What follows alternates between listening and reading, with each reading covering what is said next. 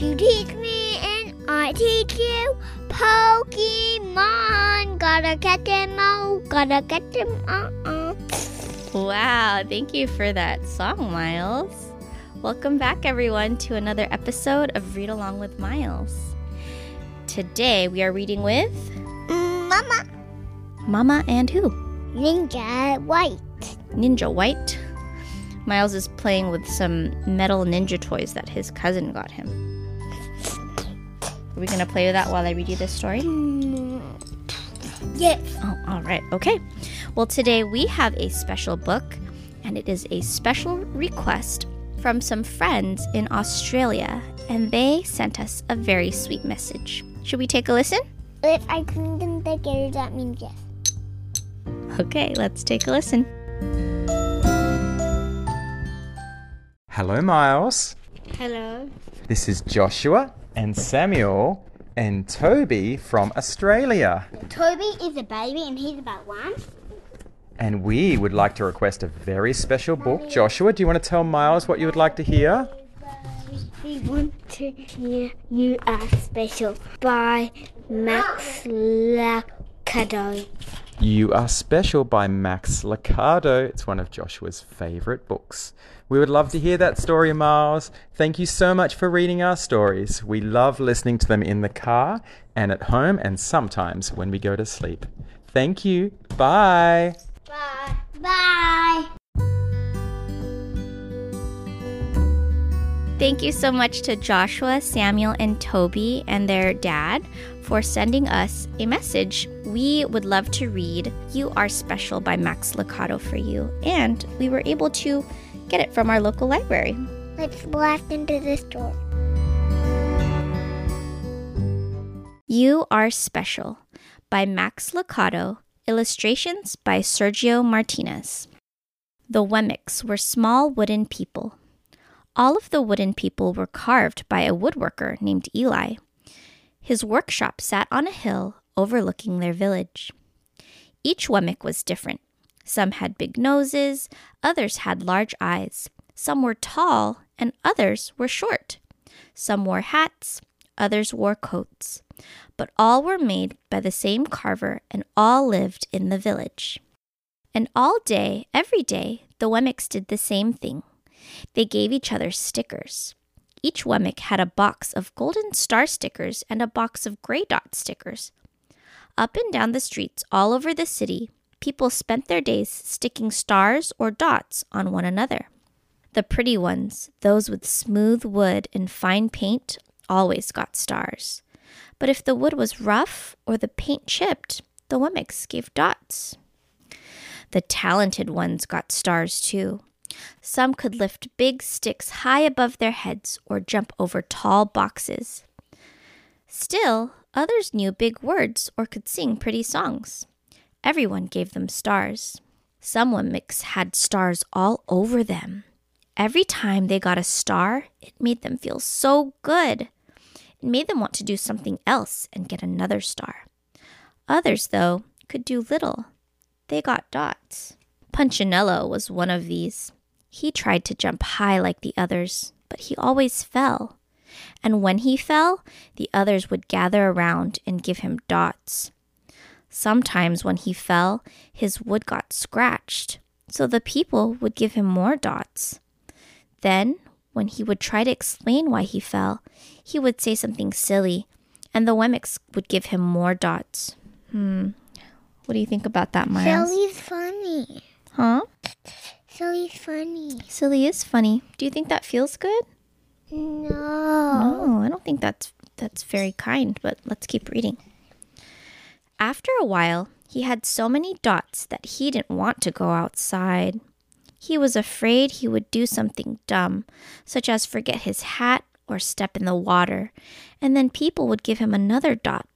In fact, he had so many gray dots that some people would come up and give him one for no reason at all. Oh, poor Punchinello. He deserves lots of dots, the wooden people would agree with one another. He's not a good wooden person. After a while, Punchinello believed them. I'm not a good Wemmick, he would say. The few times he went outside, he hung around other Wemmicks who had a lot of dots. He felt better around them. One day, he met a Wemmick who was unlike any he'd ever met. She had no dots or stars. She was just wooden. Her name was Lucia. It wasn't that people didn't try to give her stickers. It's just that the stickers didn't stick. Some of the Wemmicks admired Lucia for having no dots, so they would run up and give her a star, but it would fall off. Others would look down on her for having no stars, so they would give her a dot, but it wouldn't stay either. That's the way I want to be, thought Punchinello. I don't want anyone's marks. So he asked the stickerless Wemmick how she did it. It's easy, Lucia replied. Every day I go see Eli. Eli? Yes, Eli, the wood carver. I sit in the workshop with him. Why?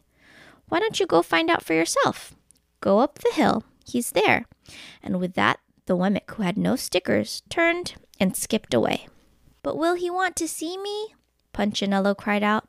Lucia didn't hear, so Punchinello went home. He sat near a window and watched the wooden people as they scurried around, giving each other stars and dots. It's not right, he muttered to himself, and he decided to go see Eli. He walked up the narrow path to the top of the hill and stepped into the big shop. His wooden eyes widened at the size of everything. The stool was as tall as he was. He had to stretch on his tiptoes to see the top of the workbench. A hammer was as long as his arm. Punchinello swallowed hard. I'm not staying here, and he turned to leave. Then he heard his name. Punchinello? The voice was deep and strong. Punchinello stopped. Punchinello, how good to see you. Come and let me have a look at you. Punchinello turned slowly and looked at the large bearded craftsman. You know my name? The little Wemmick asked. Of course I do. I made you.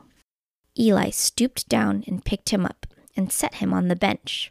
The maker spoke thoughtfully as he looked at the gray dots. Looks like you've been given some bad marks. I didn't mean to, Eli. I really tried hard. Oh, you don't have to defend yourself to me, child.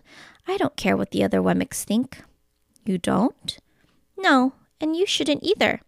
Who are they to give stars or dots? They're Wemmicks, just like you.